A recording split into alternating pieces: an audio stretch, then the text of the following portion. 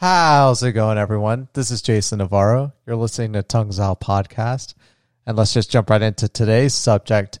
This one we're going to keep relatively short. I don't want to talk or dwell on this subject too much, especially in recent times. Luckily, it hasn't been the subject for many people's conversations just because, A, there's been remedies that have been coming out for it. B, I think people are just kind of getting tired of it. And C, yeah, it's COVID. We're talking about COVID. The reason I want to talk about it today is because I've been seeing in recent times here in Nevada, that's just pertaining to Nevada and especially Las Vegas, news is slowly rolling out that the governor and people in charge are essentially starting to roll back slowly, not effectively like going back to normal, but slowly rolling back the measures that have been put in place to minimize the likelihood of people contracting COVID-19 from one another, specifically like occupancy and the amount of people that can be in a given building at any given time. And I also saw that pool party or nightclub that I used to work at is starting to, they're planning on opening up, and not just them, but almost every pool party in Las Vegas is planning on opening up sometime in early March. So just next month. And it's kind of got me a little hesitant as to like my projected thoughts about where this disease is going to be ending up, if it's going to slow down, if the vaccines plus people kind of already have gotten infected, all of these measures taken into place, if all of that is going to help minimize the spread of the disease, especially with the summer kicking in. I feel like last summer, the idea was that this disease was hopefully not going to be able to spread as much as it would if it was during the winter, but that wasn't the case. And actually the summers were some of the worst months up to most recently during the winters of late last year. But I just want it to be over. Like I see this news, and on one end of it, like I feel like, oh shoot, like we're going to start rolling back and possibly go back to where we were before with like a lot more people getting infected and everything of that nature. But then there's another side of me that is hopeful that that's not going to be the case, and everyone is going to be, or life is slowly going to start going back to normal. Because I am going to be the first ones to tell you, I've been taking this pandemic pretty seriously. I and my whole family and my brother have not been exposed to anyone outside of like me and my wife having to see our daughters like a pediatrician and or some specialist if she needs to see a specialist. And that's it. That's the only socializing with people I've had in the entirety of all of this.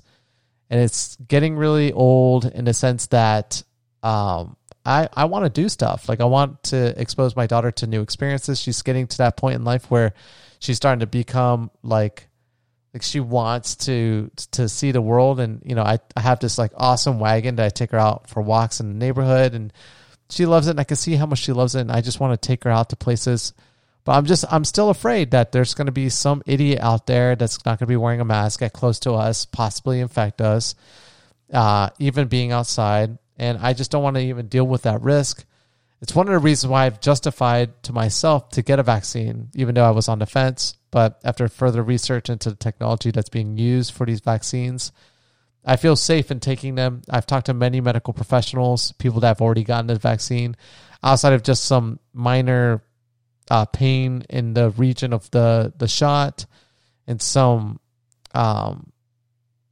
symptoms, like small symptoms after the fact. It's what's expected when anyone gets a vaccine. It's what everyone's told to expect if you do get a vaccine. Like this is possibly going to happen to you. And so after hearing that and knowing people that have gotten a vaccine, I'm definitely going to get it, because I am tired of not being able to, or being afraid about being afraid of exposing myself to people in the world out there, not because I'm personally afraid of catching the disease, but because I'm afraid who I could give it to. And my daughter is super important to me.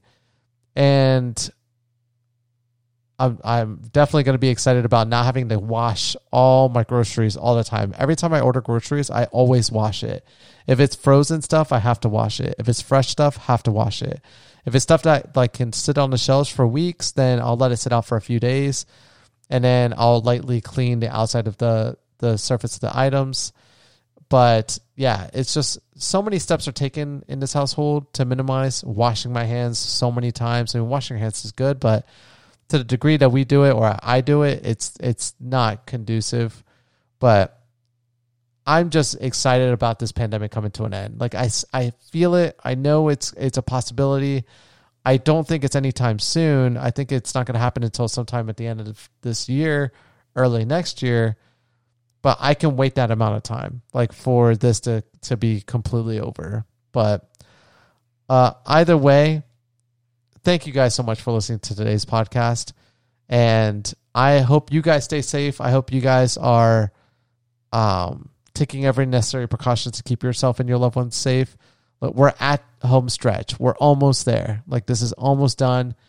But it takes all of us to make these small little sacrifices or large sacrifices to ensure that this pandemic comes to an end, because I want it to be over. And I know a lot of you do as well. So thank you guys, and I'll catch you guys mañana. Peace.